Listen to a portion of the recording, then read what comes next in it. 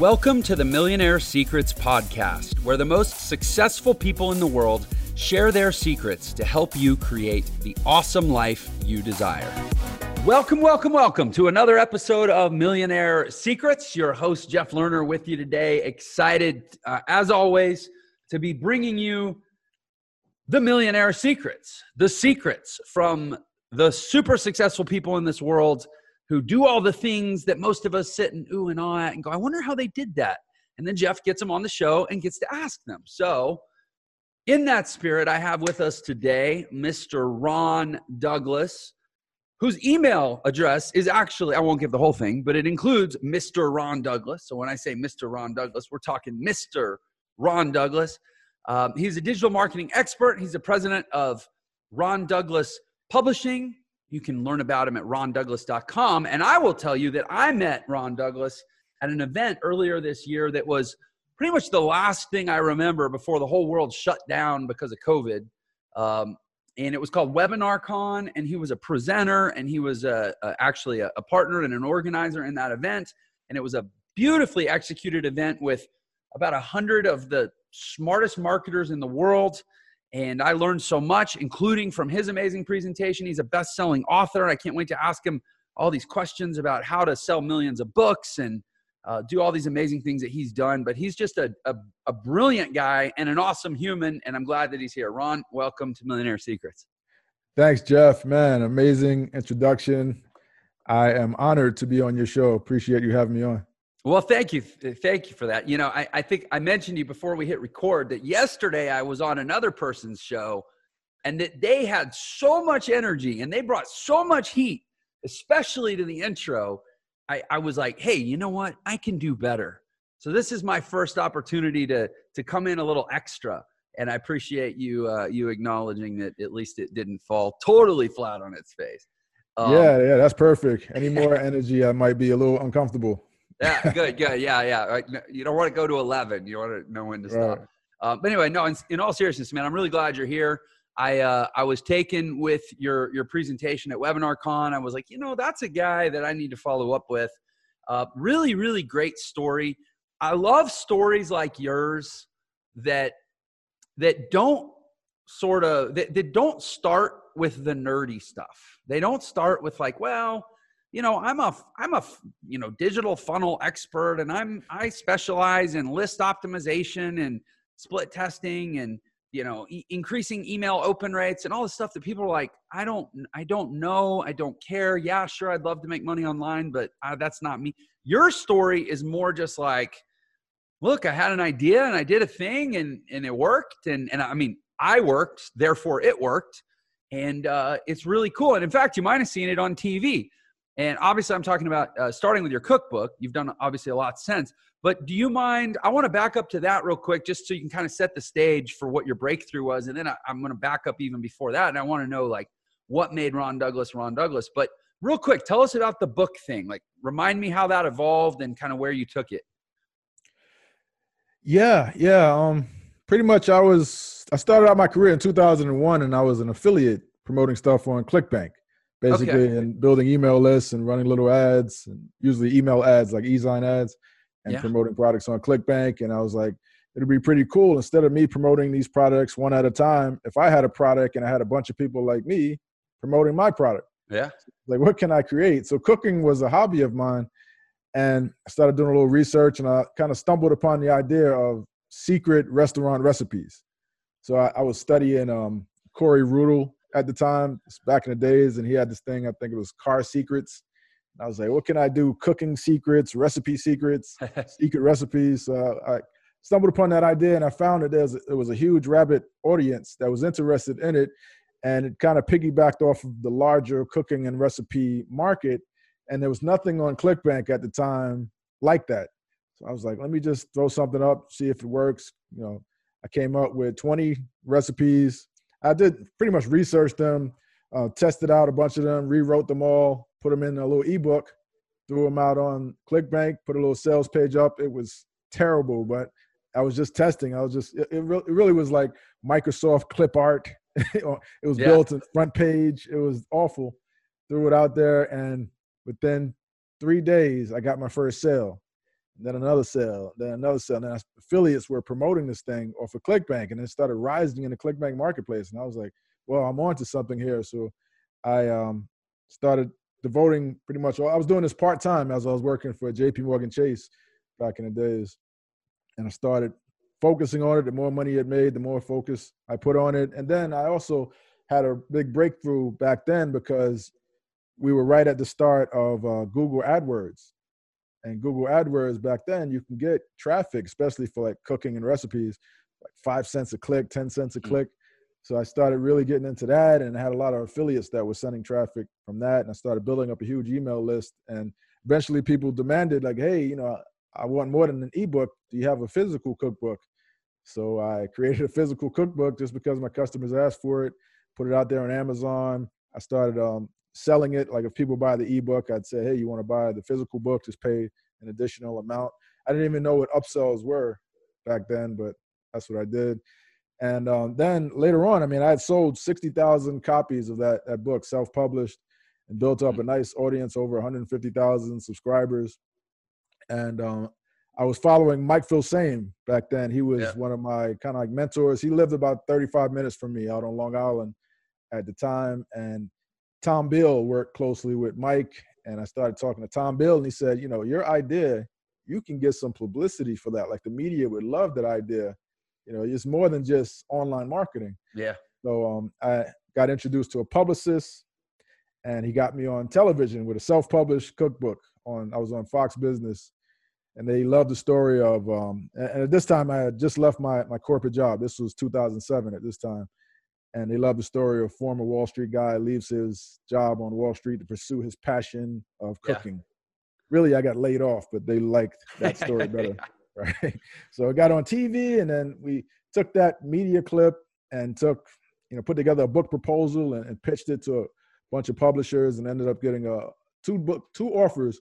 And one was with Simon & Schuster to do 2 books with a $100,000 advance to do my first 2 books with them.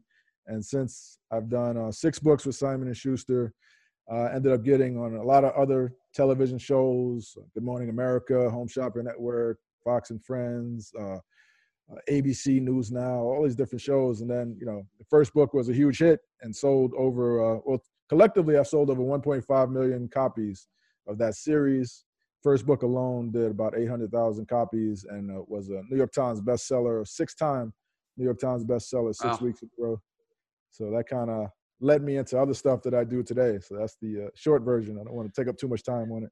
Well, yeah, no, I'm glad because again, like I said, it's a story that, you know, I think as internet marketers, and I know you've done a lot of promotions, like you mentioned originally on ClickBank, but even still in the things you're involved in, like myself, where we're trying to show the world that internet marketing is like this legitimate, mainstream, reasonable, non-scammy thing that's very accessible and it's an opportunity for virtually anyone to transform their quality of life. And actually, you can see my shirt, Successfully Unemployed is what it says. I actually had a girl at Starbucks this morning. She goes, how do I become successfully unemployed? And it's like, it just reminded me, like, people are looking for this, you know?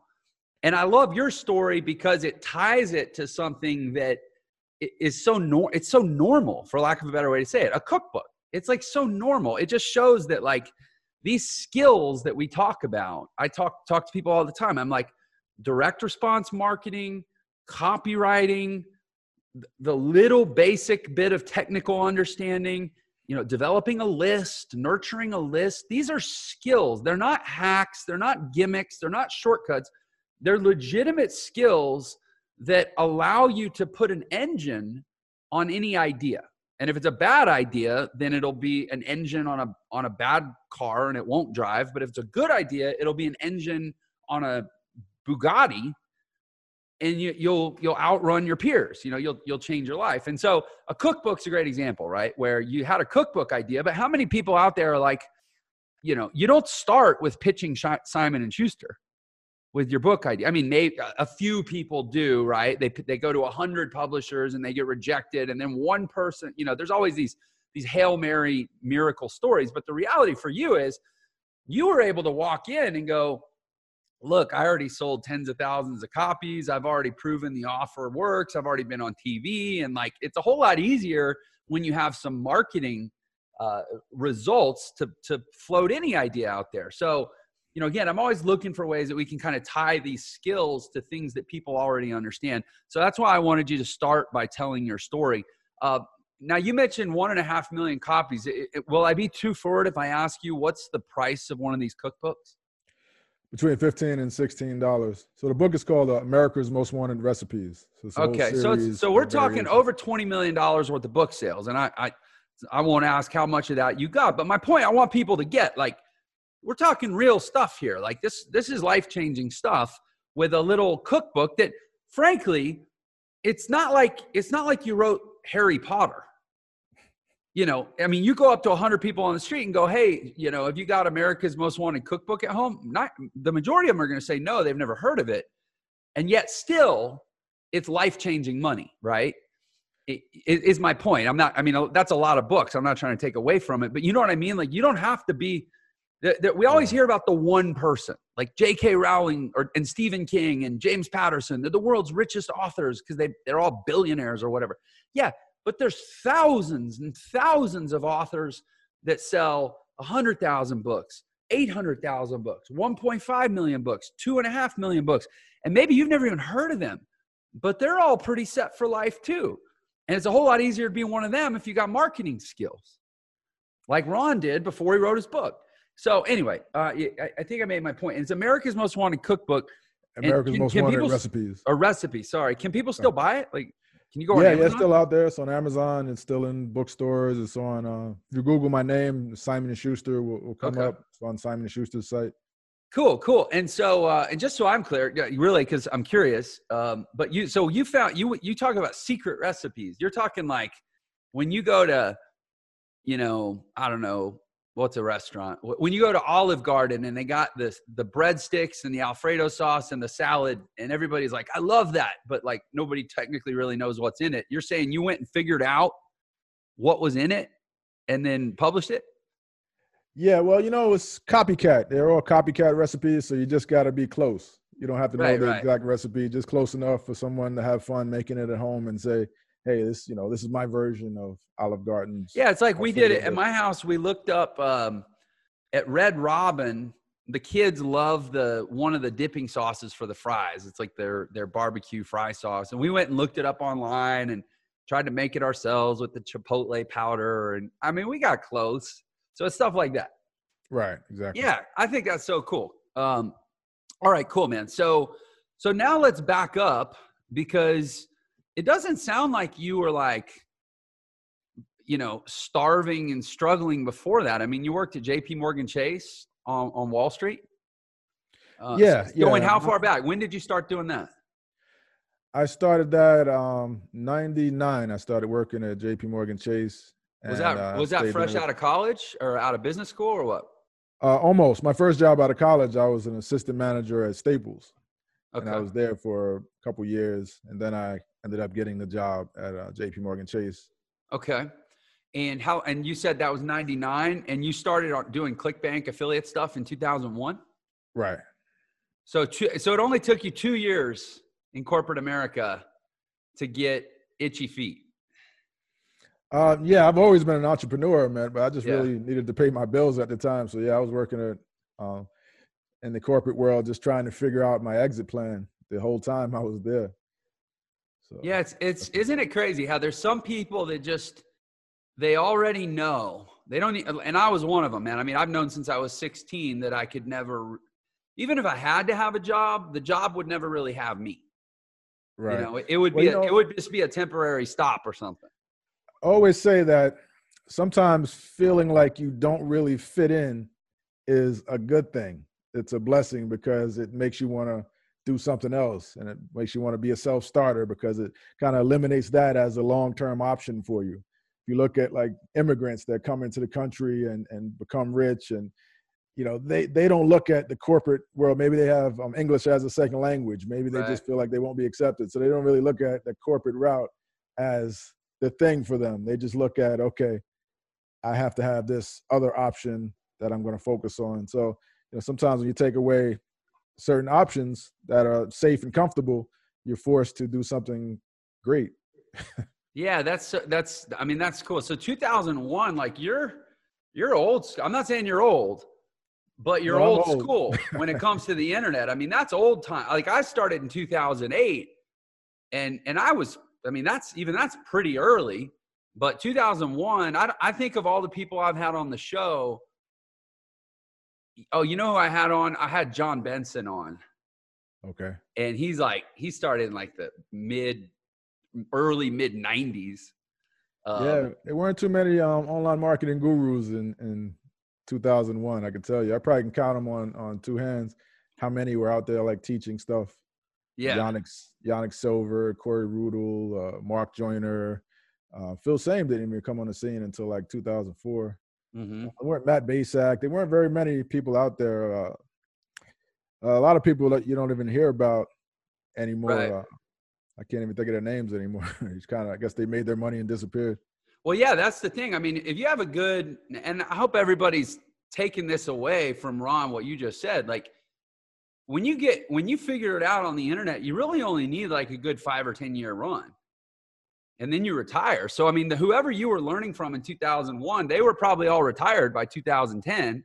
And whoever anybody's learning from right now, I don't know if I would include myself in this statement, but I mean, 5-10 years from now, we may all be disappeared too, you know, like the internet is that powerful. And I don't, you know, just to kind of bring the conversation current, I don't think that's changed. You know, I think it could be tempting to hear stories like yours and go, well, that was 2001. It's different now. But it's not any different now. I mean, look at WebinarCon earlier this year. You're talking about there were guys in that room that have done $200-300 million in sales just in the last couple years. Mm-hmm. Well, I can tell you that one thing that is different now is the opportunity is a lot bigger now. You know, there was no Inc. 5. I see the Inc. 5000 award you have in the back. Congratulations on that. And you know, guys like you are doing it real big right now. But right then, back in 2001, 2003, 2004, guys weren't doing, you know, 7 figures, 8 figures. Guys were bragging about, you know, doing 10,000 a month was like a big thing. All we really wanted was like to leave our jobs and have financial freedom and make a little bit of money. But now the internet is so much bigger. There's so many more customers. There's so many more resources you can use. It's so much easier now to find your ideal customers than it was back then. There was no Facebook. This was before Google really even came on the scene. So I think the opportunity is much bigger now. There's more players now, but the market is so much bigger now. Like more and more people are buying stuff. Like back then, people didn't trust buying stuff online as much. Yeah. You know, like some people will come to your site and see a checkout page and like, you know, would prefer to call you over the phone to make a $20 purchase than to just use the checkout form because they didn't trust the internet as much as they do now, you know? So I think you guys have a huge opportunity if you're listening to this and following Jeff at the moment. Yeah, that's a great point. So I was saying it hasn't gotten worse since 2001, and you're like pointing out that actually it's probably 100 times bigger and better now. Yeah, and I mean it's true. Like you're trying to scale a business, let's say, even to 10 grand a month. It's hard to scale a business to $10,000 a month with $20 transactions if half the people want to talk to you on the phone. Right. But now there's just checking. I mean, they're using Shopify payments. It's like nobody has to wonder if it's legit. You know, what comes to mind is, do you know, you're familiar with Jeff Walker, Product Launch Formula? PLF, yeah. Right. So before he was the Product Launch Formula guy, his nickname was Jeff. It was 6 and 7. He might still have a site called 6and7.com. He made 6 figures in 7 days. And that was his big claim to fame. Everybody was like, whoa, you made 6 figures in 7 days. So that was his thing back then before the Product Launch Formula. So that was, you know, amazing. Today it's like nothing. Like people do that in a day. People, you know, it's not a big deal at all. Yeah. Now there's people that do. Well, I mean, it's one thing you have like the big launch type numbers, and really the models kind of move. And I think it's a good thing. The models kind of moved away from the up and down launch model to I mean, there's still guys that do it and they do it well, but in general, the nice thing now too is you can set up a predictable business that's just like 50 grand a month, 50 grand a month, it's 80 grand a month, 80, and like, you can have a really great life if you got, you're keeping 30% of 80 grand a month, right? So anyway, okay, so you're at JP Morgan, 1999. What'd you do 1999. What'd you do originally at JP Morgan? I was a financial analyst. I used to work with the hedge fund clients and the pension fund clients to help them settle their trades and make sure everything was passing through and reinvesting their money into overnight instruments when they had balances and different things like that. Okay. So you could have made a lot of money doing that. Yeah, I went for my CFA. I became a chartered financial analyst. I went for my MBA. I went to night school, got an MBA in finance, and I was really thinking about doing that, but I still just had this feeling that there was more out there for me, and I didn't quite fit in like I should. Huh. Yeah, that's interesting because I think for most people, or certainly a lot of people, thinking, oh, I got my I got my MBA. I invested so much. I got the job at Chase in New York. Like that's the epicenter of the finance and, global finance. I mean, you're talking the biggest bank in the country, in the biggest investment, pool of investment capital in the world on Wall Street. And you're, young up and comer with the world at your fingertips. And you're going home at night, logging on to clickbank.com, which in 2001, I guarantee you weren't going to work the next day telling everybody about what you found the previous night on ClickBank. Right. Not at all. Did anybody know in your life? Yeah. My girlfriend at the time was now my wife. She knew I was doing it. We used to have this little 1-bedroom apartment, and that's where my office was, in the bedroom. Yeah. Oh yeah. I would be up all night, like punching away on the computer, and she put up with that for years. And it's probably one of the reasons why she's my wife now. But yeah, she knew I had a partner back then. He knew, and some local friends knew what I was doing, but didn't really know, all the details of it. I was still trying to figure it out myself back then. How many hours of sleep were you getting during that part of your life? I don't recall. Maybe 5, 6. I would have to wake up in the morning and commute to work. But I was young. I was young and eager to succeed. Yeah, I mean it's hard. You do what you have to do. So, okay, so then you said 2009. When did you say you released the book in 2007? No, I left my corporate job in 2007. Got laid off in 2007 and never looked back. I did the self-published book in 2003, and I got the book deal in 2008 with Simon & Schuster for the same book that I was self-publishing. And the first book was released in July of 2009. Gotcha. Okay. Laid off. 2007 seems like half that whole industry was laid off in 2007. Right. Great recession related layoff, right? Absolutely. And by then, had you replaced your income by then? Yeah. I was actually making more from the business than I was from the job. And I'll tell you a funny story. Every day I used to come in, and in my office, right on a little billboard, there was a Post-it note that said February 2008. And people would ask me, what's that date? And I was like, I got something planned. I would never tell them, but that was the day that I was planning to leave there. No matter what, that was the day I was going to leave. And they did me a favor and pulled the plug early. What was the significance of February 2008? It was it was going to be my final. Well, bonuses usually came out end of January. So that was going to be it. February 2008. I was going to take my bonus and run. So that's interesting. I had a guy on the show a couple days ago. When the interview is published, they won't be a couple days apart. It might be like, this might come out a few weeks later, but I actually recorded it just a couple days ago with a guy who worked for the U.S. The Census Bureau in D.C., and he actually did the same thing. Although this guy was ballsy. He wrote up his resignation letter and posted it on his little pin board at his cubicle at work. And he had it right there for everyone to see. But I guess nobody looked. But I mean, he actually had his resignation letter right there, pinned up in front of him, and he was going to turn it in. And same thing, I don't remember the details, but he had a date, same as you. Mm-hmm. Just a drop dead, I must replace my income by this date or not, but either way, I'm out on this date. You know, what do they say? A goal without a date is just a wish, right? Right, exactly. Yeah, I mean, for me, it was going to be difficult. I'm actually glad that they did the favor and laid me off, because it would have been difficult, because I was double dipping at my business. I had the job. Yeah. I actually had people working for me that I would delegate stuff to as I was working for JP Morgan. I would be calling, hey, I need you to do this. And we had our first child at that time was 3 years old, and we had another kid on the way.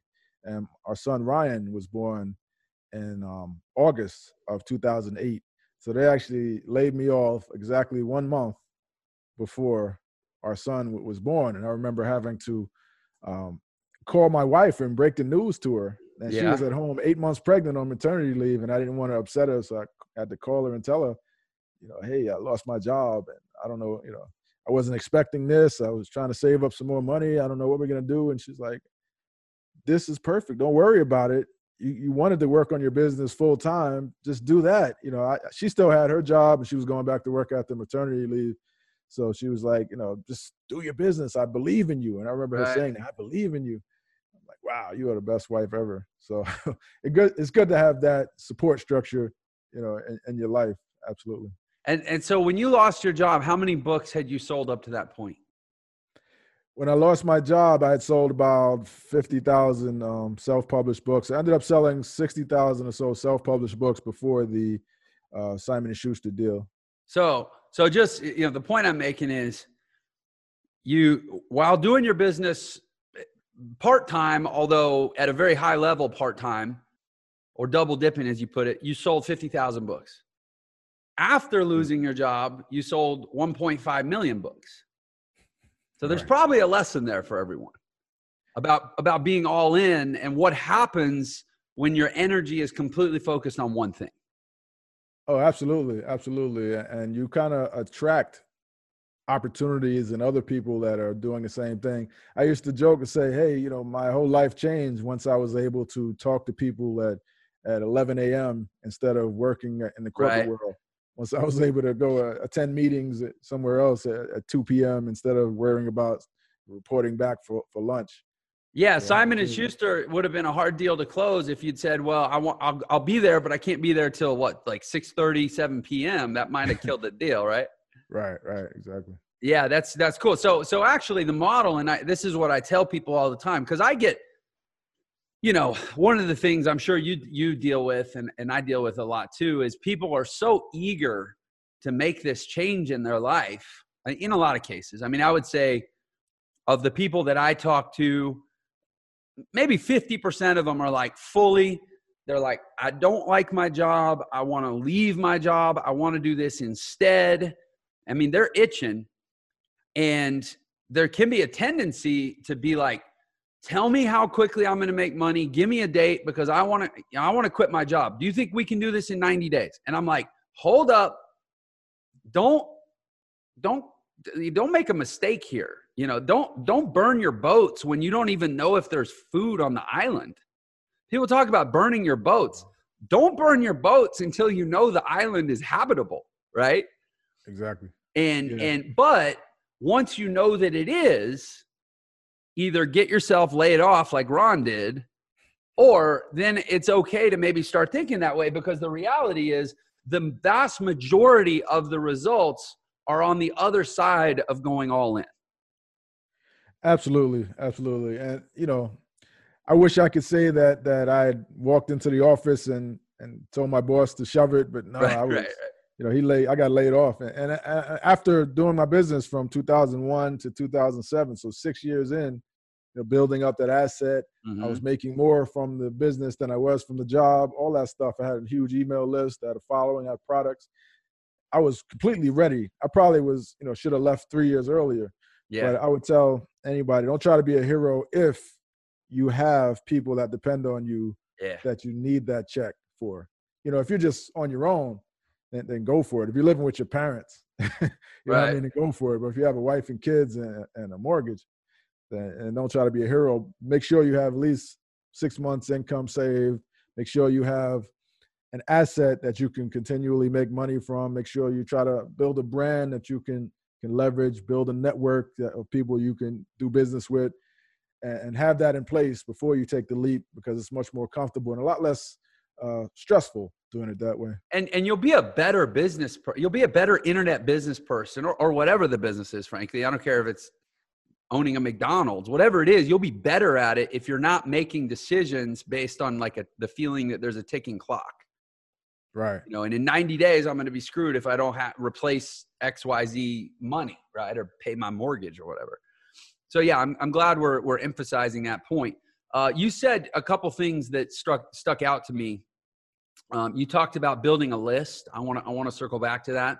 And more broadly, you talked about make sure you have assets that can generate income again and again. And in my company, Entre, and really all the teaching that I do, I have a concept called digital real estate, which is basically what you're saying.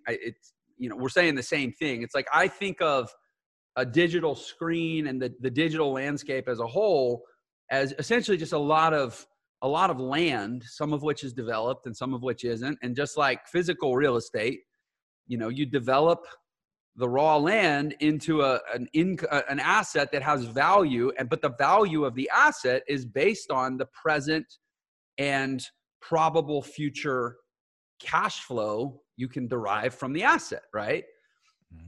That's all income, property development is, right? And so I'm glad, to tie this to the list building question. So you sold a lot of books, but selling a book only pays you one time, and self-publishing 60,000 books at $15 a pop. I mean, that's awesome. That's $900,000 over a period of several years. But the list, this is, I'm saying this to people who may not have the conceptual understanding of what it is that we really do as digital marketers. The list is the real asset. Selling 60,000 books one time, I mean, 900 grand is great. It's 900 grand, but the list, how many people did you have on your list by the time you sold 60,000 books? Yeah, I had about 150,000 subscribers on my email list. Because not everybody that puts in their email ends up buying a product. I wish, right? Yeah, that'd be great. Not at all. I can say, for example, my offer, I have a free book that I give away, and we did, I could look up the numbers, but I mean, we did 250,000 book downloads last month. And I don't know how many paid sales we did, probably 6, 7. Actually, yeah, I do. We do between 7 and 8,000. But I mean, 7, 8,000 customers is awesome. I'm grateful. 250,000 on a list. We get excited when we hear about that, right? And you're talking 150,000 that you built up over years and years and years, and they were strongly, personally connected to you, Ron Douglas. It wasn't like they opted into, creditrepair.com and you were some faceless affiliate that they didn't know. They knew they were opting into a guy named Ron Douglas, right? Absolutely. All the emails are from Ron Douglas. Cool. And, over the years, I got better and better at email marketing and better at storytelling and sharing my life with them. So it got to the point where if people didn't get an email from me in like 3 or 4 days, they would contact me like, hey, did you take me off your list? I haven't been getting your emails. So yeah, these folks love me. And these folks were in the cooking market, a lot of older women, stay-at-home moms, and women over 45, 65, that type of thing. And just me telling a story, like when my son was born, my daughter was born, I was showing baby pictures. And when I got married, I was showing wedding pictures. And I was telling all these different stories to them about life and about cooking and food and recipes and cooking tips and all that. And the bond was just amazing with these people. And they would, it was anything that they were interested in. If I recommended it, I would get a lot of sales from it because they trusted me that much. Now, no weirdness. You're a good looking man. Did you have your picture in the footer of your emails? Yeah, absolutely. The footer of the emails. So I bet your emails had a real high open rate. All these ladies on your list. Yeah. Yeah. I don't know if that's why they were opening it, but yeah. They're like, hey, I got another email from Ron. You know, get all excited. So no, I and that's really cool. And I hope everybody's hearing that too, is, I want that, because I knew that this was going to be a conversation with a really advanced digital marketer, kind of in my space here, that I wanted us to use this conversation really as a teachable instrument for people. There's some key concepts here, list building, but also list relationship. It's not, you hear people brag about how they got 2 million people on their list, but if you're running a credit repair offer and nobody knows who you are, unless you've been very strategic about how you follow up that initial opt-in in a way to warm them up to you as a personality and as a human, that may not ultimately be worth that much, unless you have a newsletter that's like, Financial Secrets Weekly, and then they're into that, and now they have that connection, and you monetize with a newsletter with affiliate offers or links or whatever. But in your case, a personally branded list is very, very valuable. So what kind of stuff would you do with that list over time? Yeah, we had a message board on the site back, 2003 or so. We had a message board, and we would feature recipes on the message board, and we would send them there, and they would share tips on, this is before Facebook really became popular in groups and stuff. And they would get us a lot of additional subscribers because they would be on there just chatting away, and we would get a lot of search engine traffic from the search engines picking up all of the conversations in that message board, and everybody that registered would be automatically added to our email newsletter. And, we had a membership site, Cookbook of the Week Club. So each week I would send out a digital cookbook, and people, that was like a $20 a month membership, and we had thousands of people in that membership, and all type of different stuff. We promote a lot of affiliate offers. Over time, we started selling ads as well. So a lot of the top ClickBank vendors, especially in the fitness market, used to buy ads from us because recipes is a good crossover market for fitness. And I used to have this joke. I used to say that, we are the problem and the solution for people.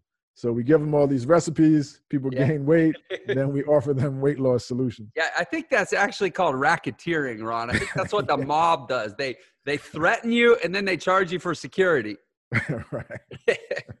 But that's ethical racketeering right there. I like it. Yeah, I like that. Ethical racketeering. Yeah. No, that's genius, though. And you mentioned a membership site, $20 a month with thousands of people. Mm-hmm. So, there, and the great thing about membership sites is they usually have very low delivery costs, fulfillment costs, because it's usually just content and it's a digital hub, unless it's a monthly box that you ship to people's houses or something. No, this was all digital cookbooks, a new digital cookbook each week. And what we would do is, being we had a pretty decent sized email list, and we had a lot of people that were always asking us to promote their offers, especially in the cooking space. So we would find people that had digital ebooks or cookbooks, and we would say, like, listen, we have, at that time, it's like over 200,000 subscribers, and we want to promote your offer. Here's the deal. We'll promote it for you as an affiliate if you give a copy of your cookbook to our members. So we had people donating their cookbook in exchange for us promoting their cookbook to the rest of our non-members, to our regular email list. So you're getting your fulfillment requirement met for your paying members for free, and by somebody donating what's also for you a revenue opportunity to promote to your non-paying members. Yeah. In addition to that, every Friday we would feature one of the recipes from, like, it would be like a featured recipe of the week or cookbook secret recipe of the week. So we would just take a recipe from that week's cookbook, feature it in our newsletter, and say, hey, here's the recipe. If you're interested, you can go here, buy this cookbook, or you could join our Cookbook of the Week Club, and it's included with your membership. So we would use it as a promotional content. And bear in mind, you're doing all this while you're working. You put at least the pieces in place to do all this while you're working full-time at JP Morgan Chase. Yeah, that was actually in place as I was working for JP Morgan. And you mentioned you had people that you were delegating to, right? This was, I mean, early 2000s, you didn't, well, I wasn't even on the internet back then in terms of business, but you didn't hear a lot about the VAs. Like there was no Upwork, there was no Fiverr, there was no FreeUp. Did you find overseas people, or were you like having like your niece do it or something? We had a local guy, local Long Island guy that worked for us. He's still with us, actually. Really? Yeah. And I think we had, I think 2004 Elance was available. I remember we used to use Elance a lot. Was it? Elance got bought, I believe, by either Freelancer or Upwork, one of those guys. Elance, I forget. Did Elance become Odesk, which became Upwork, or got bought by Upwork? It might have been something like that. Yeah. I know they were all consolidating at the time, but yeah, Elance, we were heavy on Elance. But what's crazy now is instead of having to hire a guy in Long Island, who it sounds like is a good guy and you're with him long term, but nowadays you don't have to hire a guy in Long Island and who may have a certain he lives in Long Island. He's got to make a certain amount of money. You can hire someone in the Philippines. You can hire someone in South Africa. You can hire someone in India, for, $40 a week. I mean, it's crazy now, the leverage that's available in these type of business models. Now, is there anything that you were doing back then that you would say, and again, I'm objection handling, I can't help myself, but is there anything that you were doing back then that you would say is fundamentally different, or that somebody couldn't do right now today? I would say, the thing with the message board, I wouldn't recommend trying to do that today, right? Because message boards are, Facebook. You wouldn't need it now. You just have a Facebook group. Right. You have a Facebook group. Yeah. You can put your recipes on Pinterest and use it, not only fulfill, but also turn them into lead gen. Right. Yeah. There's a big focus now to using these authority sites instead of trying to build your own. But that's not a disadvantage. That's an advantage, because it's a lot of technical stuff that you don't have to mess with anymore. Right. I mean, I would say advertising was a lot cheaper back then. Well, yeah, if you were getting 5-cent clicks on AdWords, or on Google. But at the same time now, is there any reason if somebody had a good offer like this, they couldn't put it in ClickBank and let the affiliates do all the work? Oh, absolutely. Yeah. We still have offers in ClickBank for sure. Yeah. I mean, this is, what I love about this story is it's a good example of somebody. I tell people all the time, I'm like, be careful following your passion. Make sure your passion is at least shared by a few other people. Mm-hmm. Like if your passion is, I don't know, knitting, whatever, I don't know, like hand molded Frisbees and selling them for $40, like that's not a viable business probably. But cooking is a pretty common passion, right? If that's your passion, can you make a business out of it? Hell yeah. And you can make a really lucrative business out of it. I mean, thousands of people on a $20 a month membership, selling $900,000 worth of cookbooks from recipes how'd you find all those recipes? You found them online? It was a combination. A lot of them were online. A lot of them were submitted to us. And a lot of them, we did the base research for it and then kind of created our own version of it. We had a couple chefs that volunteered to work with us because we would promote their offers. So they would do some taste testing. I'm not a chef at all. I'm not a professional chef. I'm just a guy that was cooking as a hobby and kind of stumbled upon it. So you're not even an expert. I became an expert. You became an expert on how to market cooking. Right. Doesn't mean you have to be an expert on doing the cooking. Right. And that's, again, objection handling. People are like, yeah, but I'm not an expert. I'm not an authority on anything. You just have to be creative about, and I say creative. I mean, I think there's a certain amount of creativity. I would say more than anything, it's getting a lot of exposure to people that do this kind of thing. Because when you get into our world, you kind of naturally start to speak a language and you see the world a certain way. And you're always, a lot of us are always like, well, how can I make a membership out of that? Whatever it is, how can I create continuity, subscription income out of it, right? You just kind of start to look at the world through a certain lens. And eventually, these things are not that hard to create. And that's why I always say, like, if you have these skill sets, you're recession proof, you're depression proof, you're location proof. Wherever you go, whatever you got to work with, give you an internet connection and a computer, and you'll figure something out. Right. I mean, as long as the product provides value, it doesn't really have to even be you that's providing the value. I mean, you could create a business where you bring in experts to teach and kind of curate what they're teaching and create products out of it. You don't even have to be the face of it anymore. I mean, you could hire, they have like spokespeople. Like you can go right to Fiverr.com and hire a video spokesperson that will do videos for you, that will be the face of your brand, that will be on your sales page and all that stuff. Like you don't even have to, it doesn't even have to be you as the face anymore. Yeah. And or to your point, you can be just the face, you can be not the face, or you can be any combination thereof. Even within cooking, I think of, was it Julia Child, who used to have her whole TV show where she would just bring on other chefs? Yeah, she was like the Oprah Winfrey of cooking. Like she just brought other people on and got them going and let the world watch them do their thing. And she get all the credit. Absolutely. Yeah. It's like, why do you ask, why do you think why do you take Oprah's opinion on weight loss, on marriage, on all these different things, like she struggles with weight. She's never been married. She, personal development, all this stuff. Like she's just an expert at everything because she's been surrounded by all these experts and kind of expert by association. Yeah. Yeah. It's pretty cool. Okay. So that's a really great exploration. And I really appreciate all so much value to be drawn out of your past. Let's get up to present real quick. Tell us what you're doing now. Right now, we just had an event called WebinarCon, and it was that's where I met you originally back in March. It was a in-person seminar in Rockville, Maryland at Onyx and Giles Learn Center, and we recently did a virtual version of that, online summit version of it. And right now, I'm just kind of fulfilling the orders and coaching the students that ended up signing up for our coaching program. So webinars, yeah, and you did the virtual event, Webinar Confidential. Yes, that was called, which I was on the list for, and I was not able to attend, unfortunately. And ironically, I was not able to attend because I was neck deep in building out our own webinar, which is actually probably the worst excuse ever. Because if anybody should have been there, it was the guy who's actively building a webinar. But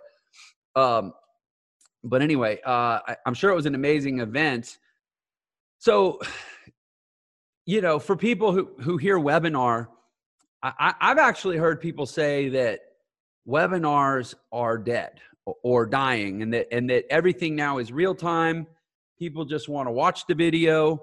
They don't want to register. They don't want waiting rooms. They don't want interaction with a host, whether it's real or fake. A lot of these evergreen webinars, they fake the people don't want any of that. They just want to just let me watch the video and I'll make up my mind.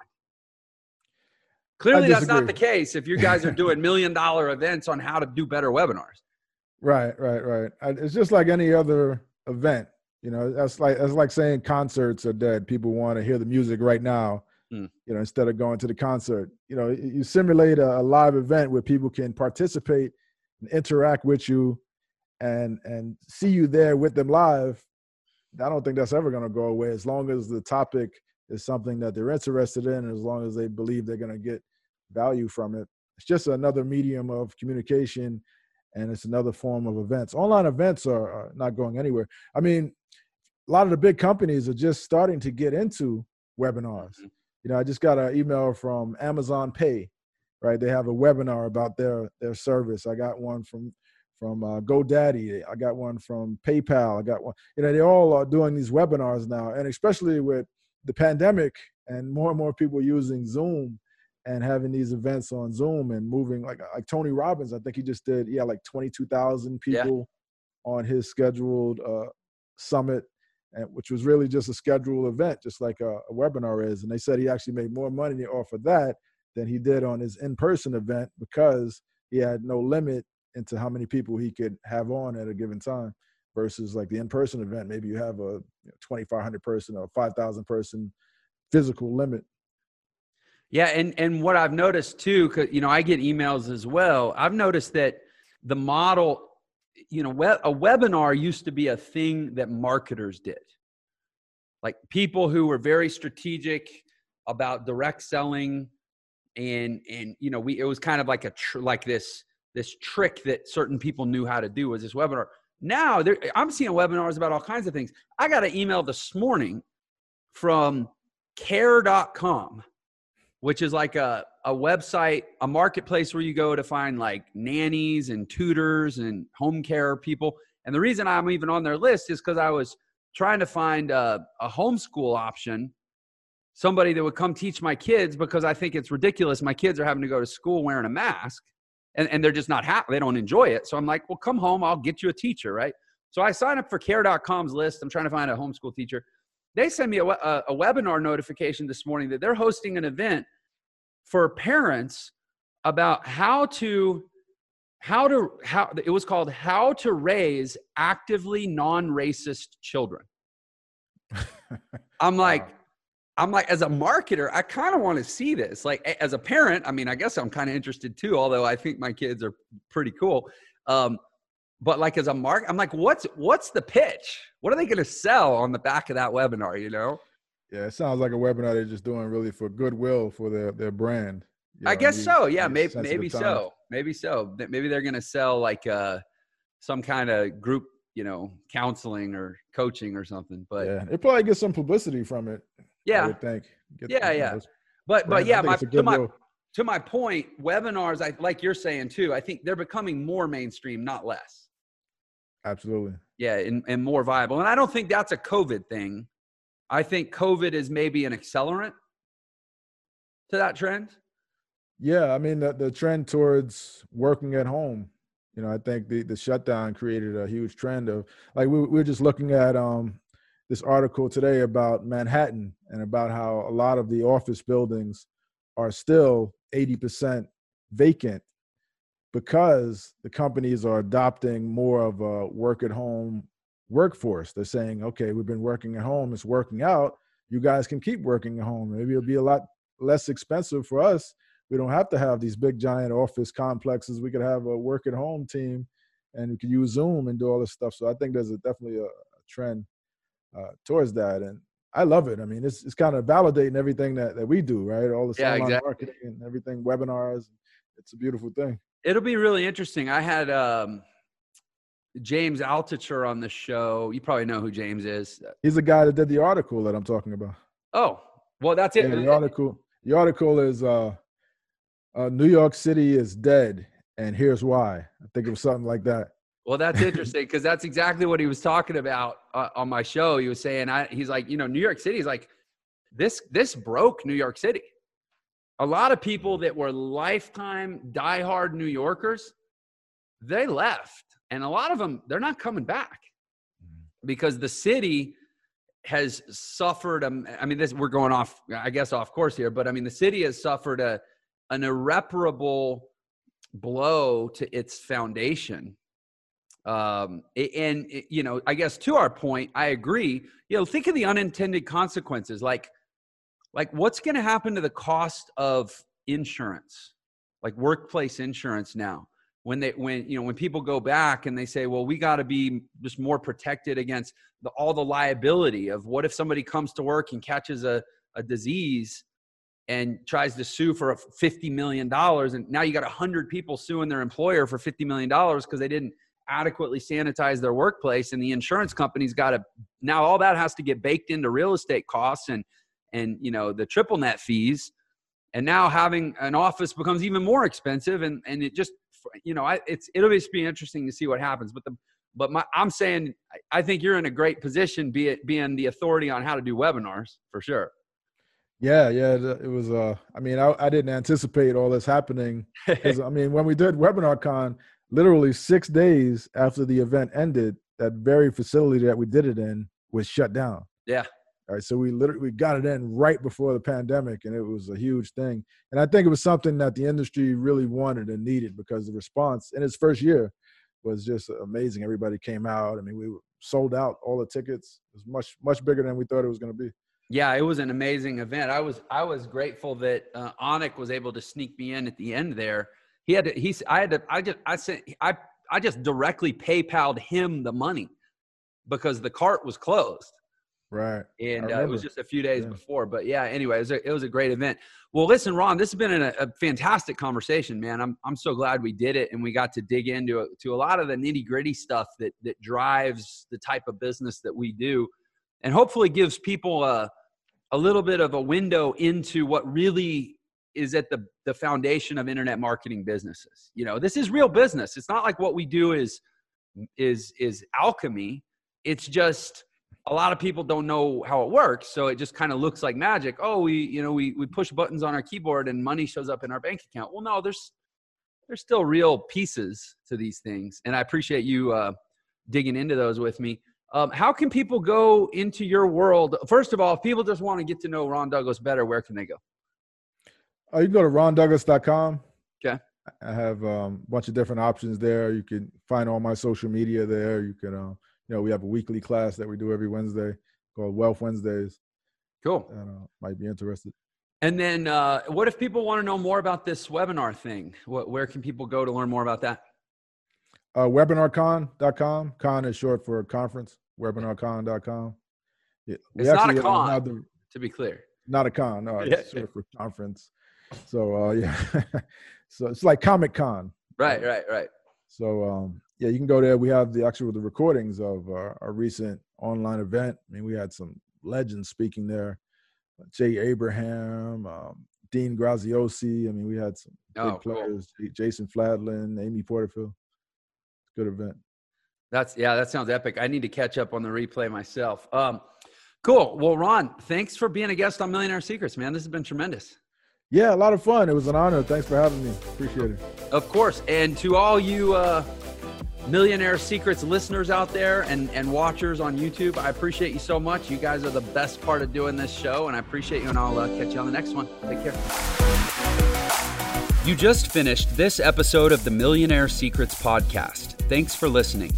If you enjoyed the show, please like and share this episode, and do leave us a review. Let us know how we impacted you today. Your next step toward creating your awesome life is to join me and thousands of others in the Entre Nation community, where you'll receive free training, networking with other awesome life seekers, access to live events, discounts, merchandise, and other awesome perks. Head over to www.entrenation.com. That is www.entrenation.com and join us today. And of course, do please follow me on social media.